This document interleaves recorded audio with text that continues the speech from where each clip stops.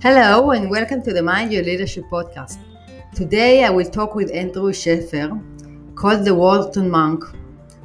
Andrew is a speaker, entrepreneur, and a business professional integrating high-performance business results with a commitment to personal and professional development.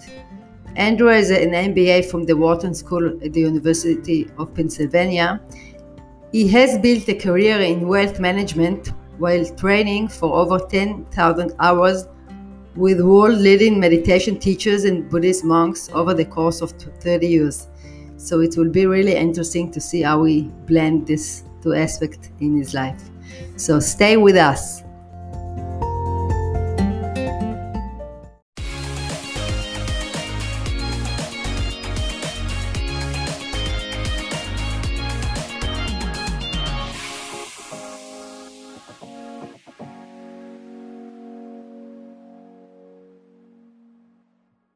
It's great to be with you, Andrew. As a former Buddhist monk and a Wharton MBA degree, I'm really interested to hear your path and your journey, to learn from your wisdom and your experience, what was insightful for you, insightful moments, what impacted you, and how you combine these two worlds between the East and the West, and how you bring it to the day-to-day. So, thank you for having me. It's funny because I think that's what my particular journey is about is about integrating these ancient practices with full integrity, but in the context of modern life.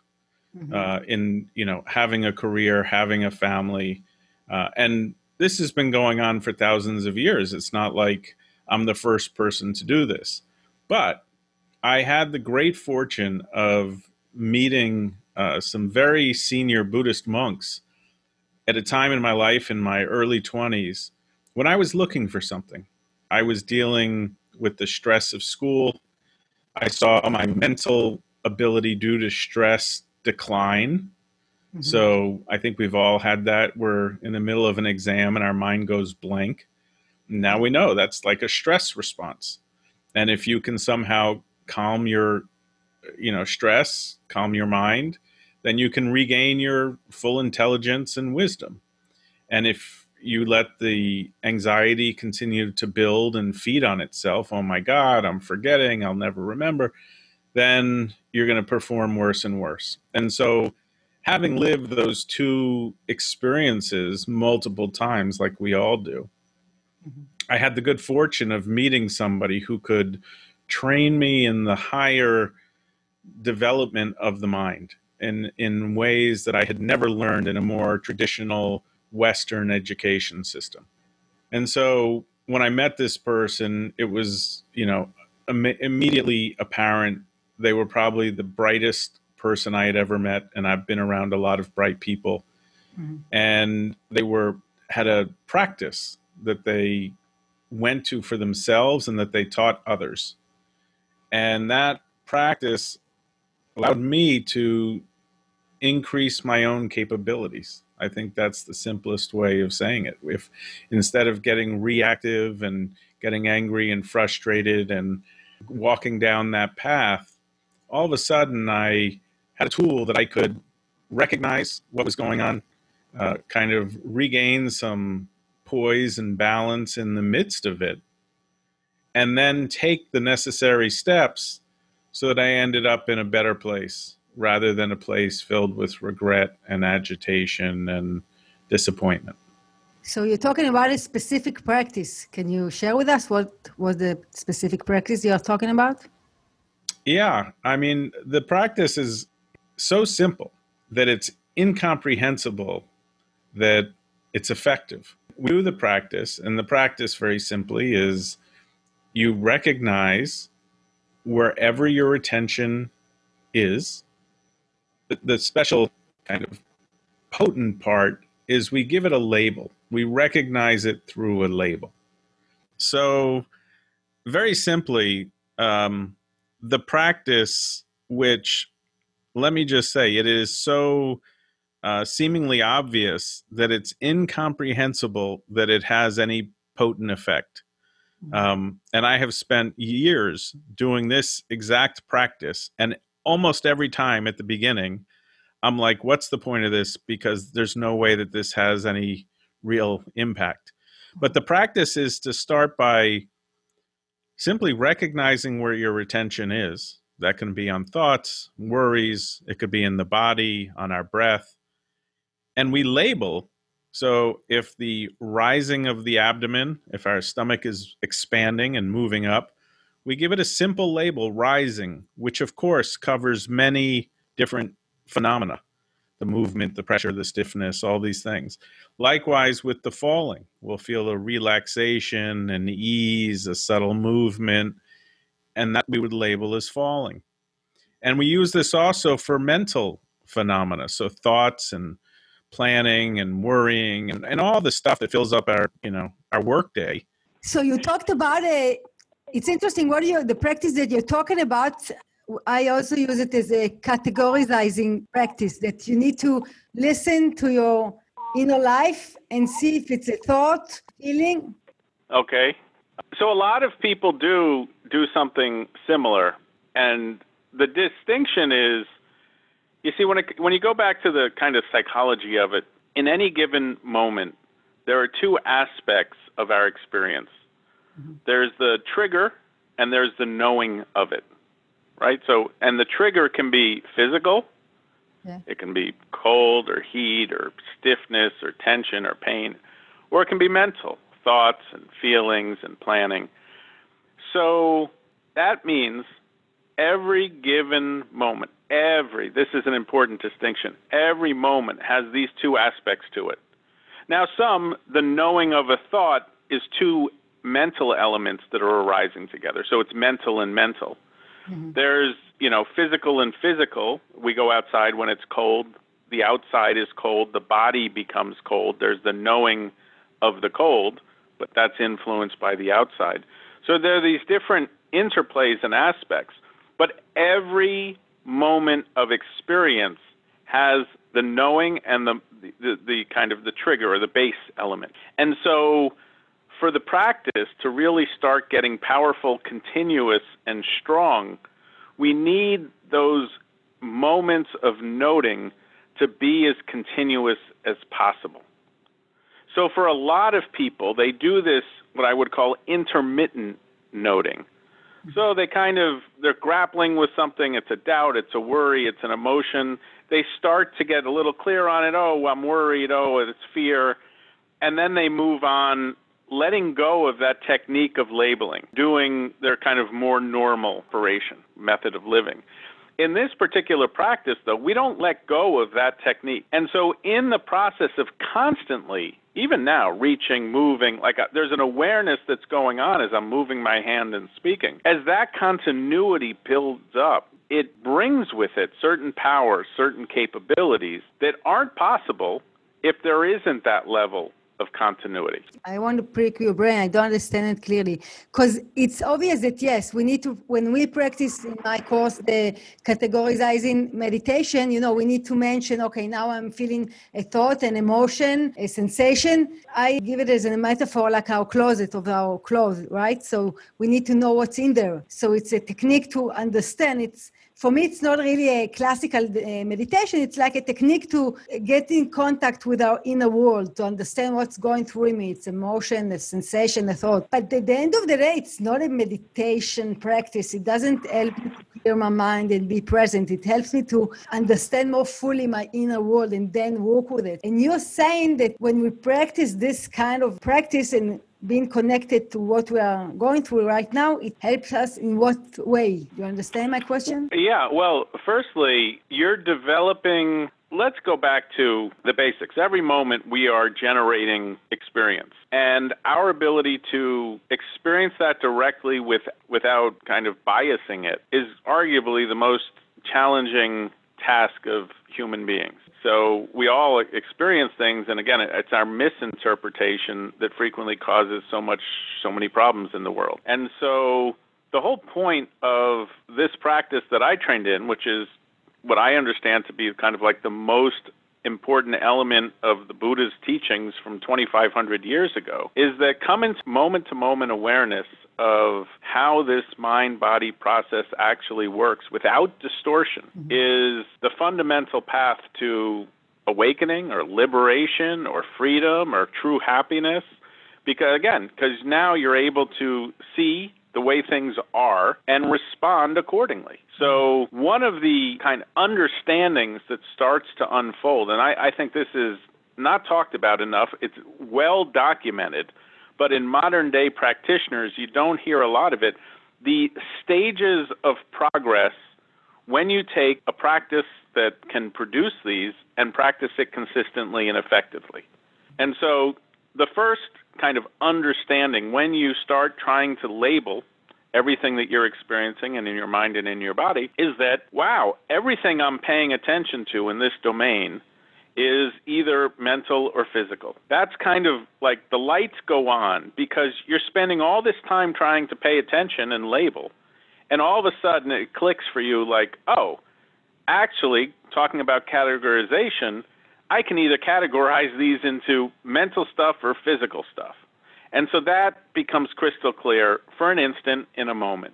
But it's very grounding, it's very clarifying, it's very energizing because you're like, now I know what I'm doing. Before I was sitting in this murky mess with my eyes closed, not knowing what I'm really doing or how it worked. Now I've got a moment of clarity like, this is the work that I'm actually doing. It's constrained to either this mental or this physical experience. The next unfolding of understanding that happens when people practice in this systematic way is they have a moment, it's almost like a flash of lightning where you see the lightning bolt, but it's a moment of seeing cause and effect. There's dryness on my mouth that leads to the thought or the desire to drink, and then I reach my arm, grab the drink, and drink. Without the intention, the rest of those activities don't happen. I have the thought, maybe it's an image in my mind, maybe it's a picture of something downstairs, that then leads me to stand up and go downstairs.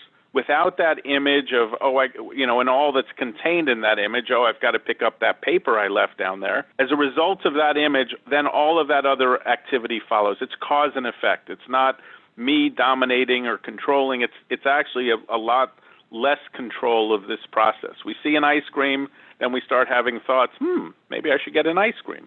Without seeing an ice cream, we don't randomly start having thoughts like that. So, or maybe it appears as a thought rather than an image. But the point is there's some trigger that leads to some resultant, and so much of our life is like this. And so now we shift from I am Andrew, I am in charge, I'm going to get it my way, to this is a system of cause and effect. Things I put in produce results. Totally shifts how we start operating in our lives. So it's actually like Viktor Frankl said about mindfulness, it's the space, it's enlarging the space between the stimulation and the response. This is what actually gives us the free choice to choose our behavior, right? Instead of being managed by our thoughts, emotions, and the situation and the stories that we are telling ourselves. Actually, you're saying that you mainly practice this kind of meditation? That's interesting. I didn't know it's a crucial practice. I knew it as a kind of a practice. There are a lot of people that are spending 70 years of their life doing this practice, 20 hours a day.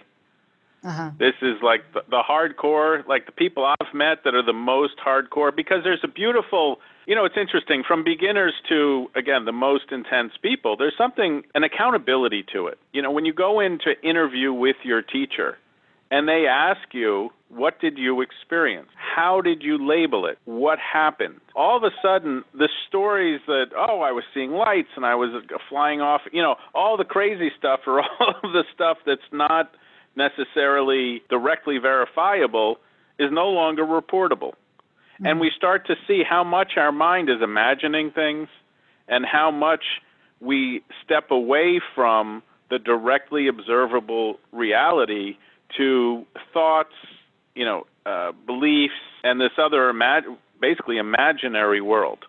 And so this keeps us honest. This keeps us tethered very closely to see, and we start to, so what I started to see after many, many years, again, it doesn't sound very profound. It's a shame it took me 30 years to figure this out. But basically, anytime we're not directly observing, we are making it up. And by directly, you mean by this specific practice, or I can also have a focused meditation or open awareness meditation or various kinds of meditation? Are you talking specifically about this practice? No, what I'm saying is, again, to me, focused and open awareness meditation, these are both aspects of mindfulness. Westerners have created two forms of practice out of one mental quality. It's the old analogy of the elephant. Somebody touches the tail, somebody touches the trunk, somebody touches the ears. They all describe it differently. Mindfulness, there really isn't open awareness and focused awareness.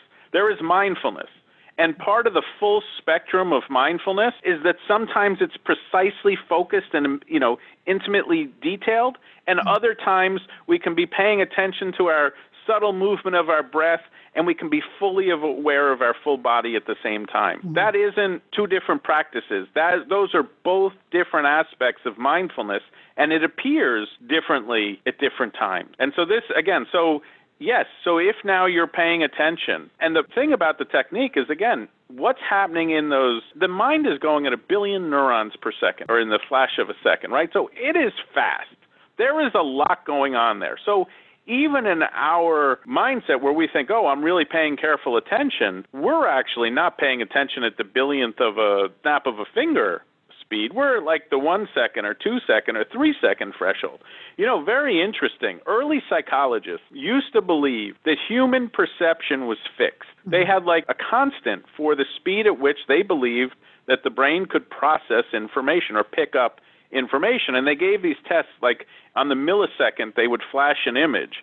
And at a certain point, so if it was below the threshold of human consciousness, they would flash the image, but it was so fast, nobody would see it. And then they worked up until they found the speed at which people could see it. And therefore, that was the speed at which consciousness worked. Mm-hmm. Turns out that was a huge mistake. The more people practice, the quicker they perceive. Mm-hmm. So what they thought was a constant for humans isn't a constant.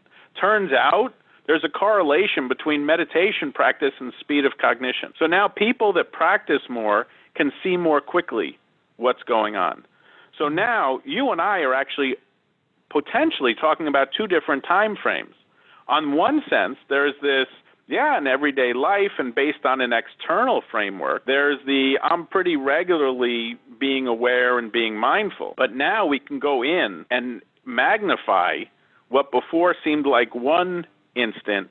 Now we start seeing there are 100 million instants within what many people are thinking of as being one instant. And so now we're starting to dial in, and this particular technique of labeling helps us get closer to that microscopic level of awareness. Interesting. So it enlarges every sensation and emotion to a larger scale. Actually, for me, mindfulness is a state of mind in which I'm also connected to this specific experience that I'm going through. It can be a sensation and emotion and a thought, and at the same time to the broader picture.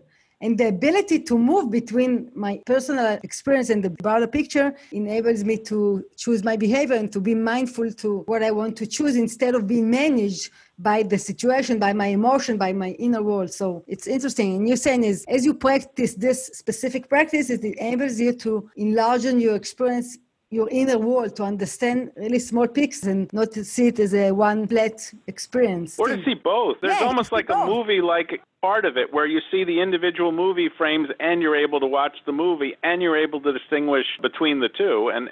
And when you eliminate, like, it's interesting, if you just think from a kind of a everyday perspective, if you are thinking and assessing and moderating, you're limited in terms of the speed that takes, in terms of the skill. Now, what if the possibility that you could remove you from the equation, and that capability that you're identifying with you, that capability to read, to assess, to respond skillfully, you could amp it up, disintermediate it, so you didn't need you moderating it. What if that became a full and effective force in and of itself that didn't require your mediation, and that's how you lived and what you led with? That's what high-level mindfulness is. Again, and it'll intellectually make sense because we know there's the talk of the lack of self. Right? So now we integrate all these concepts, and when mindfulness is strong and powerful, that sense of self that is so often a bias that is superimposed on our experience and a distortion of reality no longer is a leading constraint. That leading constraint gets removed, and now mindfulness can move. Again, it's not you, it's not me, it's the power of mindfulness to move and adapt and respond effectively and quickly. And that's the state, that's the quality. And it's not a state, it's a momentary quality. It's like a spark that arises. But if we can keep feeding the spark and preventing the things that snuff out the spark, then that's where the practice is actually happening. So we spend more time feeding, nurturing, growing that ability, and less time with the self-referential, the anger, the greed, the ill will that obscures that ability that we have inside of us. Okay, that really needs a lot of practice to be able to pull ourselves, kind of our egos outside and to be fully kind of empty and full at the same time, in a paradoxical way, right? What if I said there is no ego to put outside? That's a whole battle that you're creating. There is no ego. That's a misconstrued idea. So going back to what we were saying, any moment you are spending in direct observation, you are actually doing that. Okay, so you're saying that we shouldn't observe ourselves, we just need to be fully in the situation without our thoughts and exploring. Well, no, because we can't, that's not sustainable. So we need to pay attention, we need to do the labeling, but that is your end state and that is your beginning state. Mm-hmm. So that's how it will be with a little less weight when you get very skilled at this.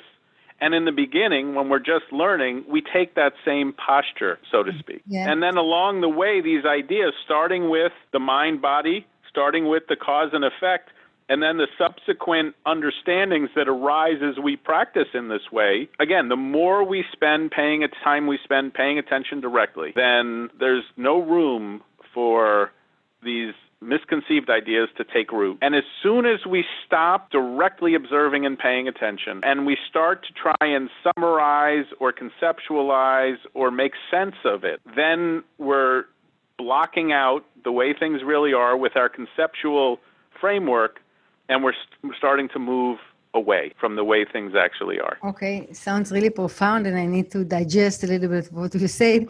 I want to take it to the business world. You're a coach and you work with executives and consultants. So my question is, how do you bring this state of mind, this profound wisdom to leaders, to managers in the workplace that speak the more rational language and, not necessarily understand what you're talking about, being present, because they don't have really time now. They have a lot of things to do and they don't have time to practice this kind of pausing and reflecting or being in the moment. So I'll be happy to hear from your wisdom and experience, and what's the challenge in bringing this mindset to the business world? Well, thank you. I think number one, it's funny from the part of it that I've never understood is I view it as simply my failure in communication is to me so obvious. Goldman Sachs, leading investment bank, has spent billions of dollars on computers. What are those computers to do? They get data, they get information faster than anybody else. And now we know about these program tradings, like they're happening at milliseconds, and they're making tons of money, small amounts of money consistently, because they can see trends and move ahead of it in like milliseconds. And so getting information ahead of a competitor is considered to be a competitive advantage in business. Everything we're talking about here is getting information, and actually a lot of the information is inside of us, which maybe other people can see us better than we can see ourselves, but theoretically, we're in a good position to get this information about ourselves better than other people, faster than other people. And we know now, faster information makes money. Mm-hmm. So very simply, if we can learn information about ourselves, if we can use that same capability in understanding others, whether it's individuals, whether it's buying behaviors, whether it's how to manage and lead people more successfully, then we're going to be better leaders, better salespeople, create better products that fill a need that people want and that becomes very popular.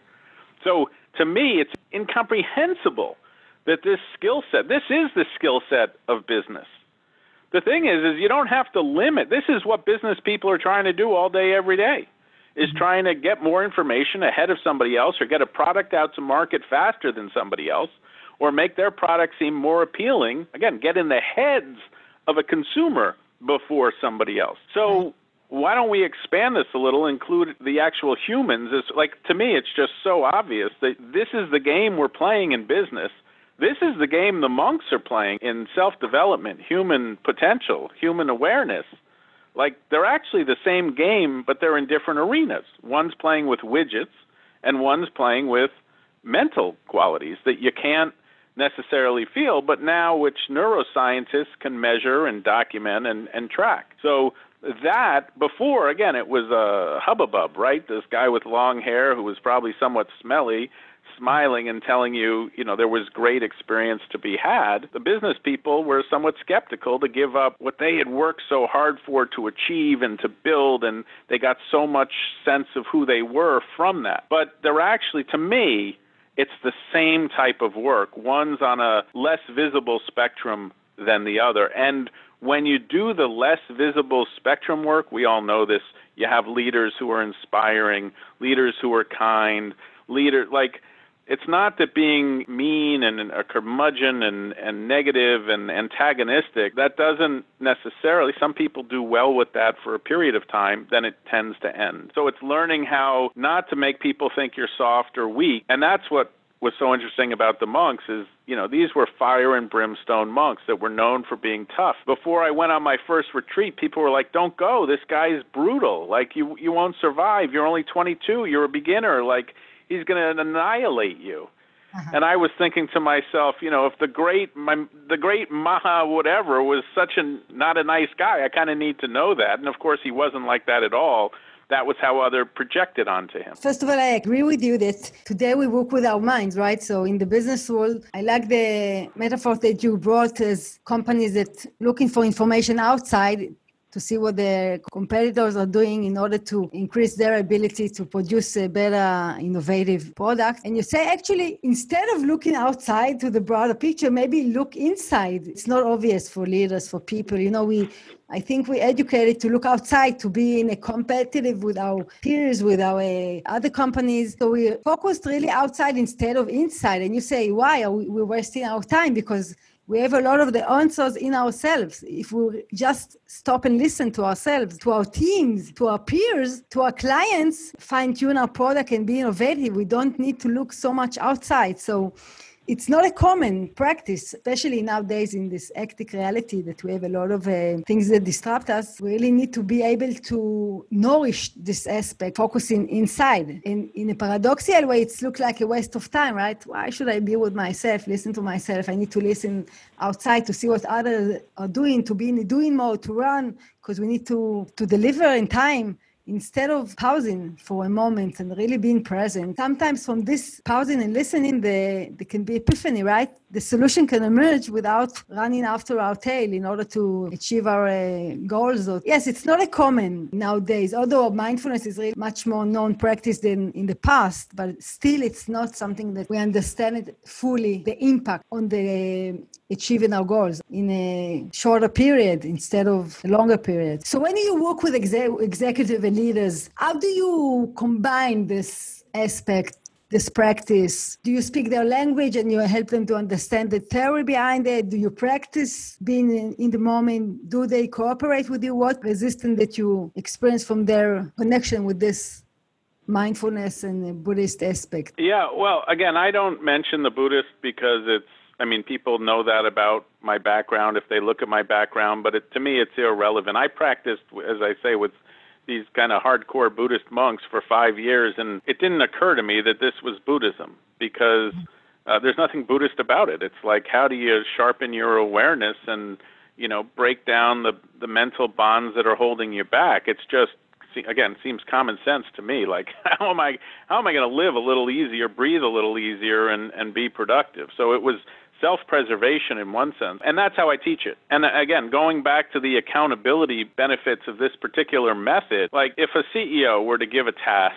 to a junior person, go make this PowerPoint, and if the junior person came back and the fonts weren't right and the pictures weren't properly aligned on the page and it looked like a mess, the person would be like, what the hell? This is a mess.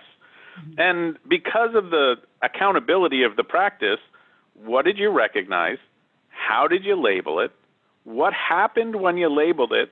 And what happened next? It puts the CEO back in that beginner stage again. They're like, oh, I was paying attention to my breath, and then I had a thought about work. Well, how did you note it? Oh, I didn't note it. Okay, we'll go back and fix that, and then come back and we'll do it again.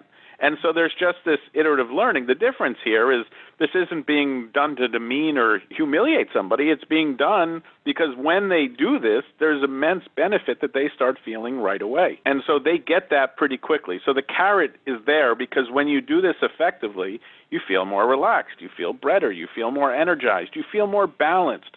You know, going back to what you were saying, so much of the language around mindfulness today is pause and slow down, and that irritates me because, again, the tradition I trained in, the Buddha was a warrior. He came, like in India, which has this caste system, the Buddha was from the warrior caste. Think about that. He was an amazing athlete. He was good looking. He was fit. He was, you know, when it came to sports, he was top. He was like the guy. Then he brought that to meditation. It was like, so I'm not going to settle at second best. I'm going to succeed in this realm. And so I think rather than a CEO feeling, oh, I got to step away from all these work and my business and my responsibilities and do this little thing about breathing, it's like, no, let's take a moment when you were most contorted and wound up and you're feeling stressed and you're like, feel like this on the inside. And then all of a sudden you notice that that's how you're sitting. Well, what are you going to do? You're just going to simply be able to release. It's not slowing, doesn't require slowing down. You just realize, like, this contortion isn't the most productive. And so, again, through a natural desire to be the best at what you can be, you're going to let go of this unhelpful posture. And so then you're going to settle in and become more aware, and that's going to reset and reframe, because if you're feeling constricted and tight and like this, you're going to perceive things a certain way. Ah, that hurts. Why are you doing that to me? Whereas if you're a little more relaxed, and again, nothing changes except a mental shift in the moment when you're most constricted. And that's where the labeling can so help, because in that moment of feeling this, you know, oh, I'm feeling tight, oh, I'm feeling agitated. And those subtle notes start unwinding all of that tension and tightness. It's really the ability, as we are more present with our feelings and sensation, we can change our behavior in the moment. Instead, you said, because it's not actually... You need to pause for 20 minutes. You can be aware and change in the moment, the situation, right? You don't need to... But in that instant, you know, so there's a good example. There was a guy who was doing my program, and he was driving along in the morning at 5 a.m., and somebody was tailgating him. So he started to get really upset because what's wrong? Doesn't this guy know? Tailgating's dangerous. This whole story, fury, anger, rage. And then he started using the labeling. He had done a few weeks of my course. And all of a sudden he started, let me start labeling. Labeled his breath, rising, falling. Of course, it was tight. And then he shifted to his mind, anger, judgment. When his mind went to what a jerk, doesn't this guy know? He labeled that as judgment. As soon as he labeled judgment, he had this huge epiphany. Because all of a sudden he realized, first of all, he realized in the moment, he had no idea what the story was with this guy. This guy may have had an emergency. And instead of this guy being the inconsiderate jerk, maybe it was himself who was being inconsiderate and a jerk, because this guy had an emergency and he was like blocking him. So he pulled over. He had all the sense to do this. He's driving with his eyes opening, doing the labeling. This wasn't like, let me take a time out. It was like, while he's driving, he's tuning in to what's actually going on. Pulls over, lets the car goes by, had a total epiphany that, number one, first of all, he felt great. Like, whoo, I have no idea whether I was right or wrong. I just did something nice, so that feels good. Number two, he realized prior to this, he would have been on his way to his next meeting continuing that tirade in his head about that other person for an hour, would have shown up so angry and so irritated. And in this case, he showed up totally happy because he had done something nice for somebody and released this whole framework of judgment. And then he realized he does this all day long. All day long, he's judging other people and getting upset. So he was like, my God, I'm making myself miserable all day, every day. And I can totally, now I see it's judgment. So now when I start to notice judgment, I know what happens. Judgment leads to my getting angry. If I can stop the judgment, I don't become numb or anesthetized to the behavior of the other person, but I'm allowed to possibly interpret it in different ways or recognize that my interpretation is one of perhaps many that might be appropriate. And that level of freedom and self-awareness he had never had before. So it was a game changer for him. CEO of small marketing company while driving to work. So that's why you don't have to pause. It's not about time. I mean, again, he learned the technique.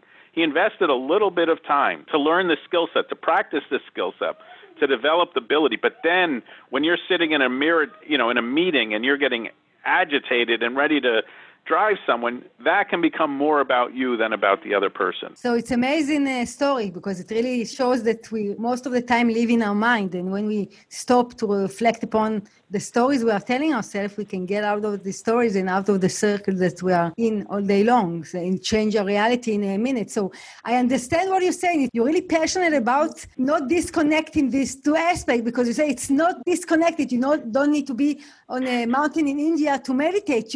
The practice is being in the moment, in the busy world, in the hectic world, and using it in the day-to-day to change our life, to change our business, to change our relationship with our spouses, colleagues, whatever. So I'm really with you because I believe, I had a thought that I don't need to be in India in a high mountain to practice because my mission is to bring it into the day-to-day hectic reality. So this is really a challenge. Before we wrap up, I will be happy if you can give a tip for leaders, managers, individuals, what they can do differently in the day-to-day in order to get out of the stories beyond all the amazing examples that you gave and tips to conclude with. Yeah, I think the biggest takeaway I try to consistently apply in my life and that I think other people benefit from too is to stop dismissing our own personal, what's happening to us or to other people we know as being one-off, unique situations, and instead to universalize them, to find the common element.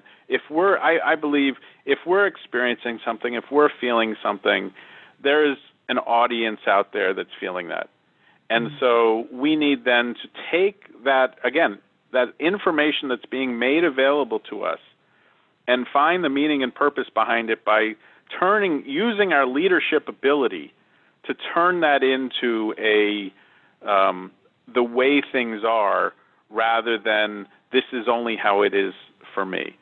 And this comes up, particularly when people are meditating, like, oh, I'm doing it wrong, I have too much on my mind. We make excuses for why it's difficult to concentrate or why we don't have single-minded, one-pointed focus as if we had been living on a mountain for 20 years. Even though that's not our lifestyle, and we're running this phonetic lifestyle, we're ashamed, we're embarrassed. People are very, they feel humiliated that the simple task, pay attention to the rising of your abdomen. I mean, of all the busy I just think it's so funny. Of all the big responsibilities we have, I've got to make important phone calls and negotiations and deals worth millions and billions of dollars. Well, can you pay attention to your breath for a second? No. And then we feel humiliated, so we don't want to see that. We want to get rid of it. And if people were just honest and recognizing that's how it is for now, and have that level, whatever that phrase is for them, or whatever that stance is, that posture is, for them to be able to accept it. Maybe it's like this for other people. Maybe this could be a learning moment, not only for myself, but for other people. I think that would be so powerful. And the self-judgment that so many people, secretly carry around and blame themselves for and try to hide and think it's a source of weakness for them, that becomes their sense of humanity. That becomes a sense of strength. And again, I'm not saying walk around with everyone, with the warts showing, but on the other hand, don't pretend that everything's perfect and acknowledge the way things actually are and use your feelings are such a true, authentic, they're real. And so use that information, that as a competitive, not as necessarily as a competitive advantage, but as a tool to make the world a better place, to make yourself better, to be kinder to yourself, and to understand that other people have that same sensibility. Thank you very much. When you talked, it's resonated within me. In my research, I found the dialogue space that if I'm taking it to the business world, in order to enable new wisdom to emerge, we really need to be present in a conversation and to dare to show up, what you actually say, to be vulnerable, to speak my feelings if I feel uncomfortable about a situation, to dare to put it on the table and say, look, I don't really understand. What do you think about it? And this is being a leader, right? Because usually when you don't understand, a lot of other people don't understand, but nobody has the courage to say, I don't understand, because they don't know how people will look at them. So this is actually what I found, and what I agree with you, the ability to really be frank and honest and be authentic and bring your full self to the conversation, to the workplace, and dare to be vulnerable. And then amazing things can emerge and amazing creative solution can show up from this conversation. So Andrew, it was a pleasure speaking with you, and thank you very much for your time. Thank you for having me. This was Andrew Scheffer. Hope you enjoyed our conversation. You're invited to subscribe to our podcast and follow us on LinkedIn, Facebook, or other digital media platform. Till then, take care and bye-bye.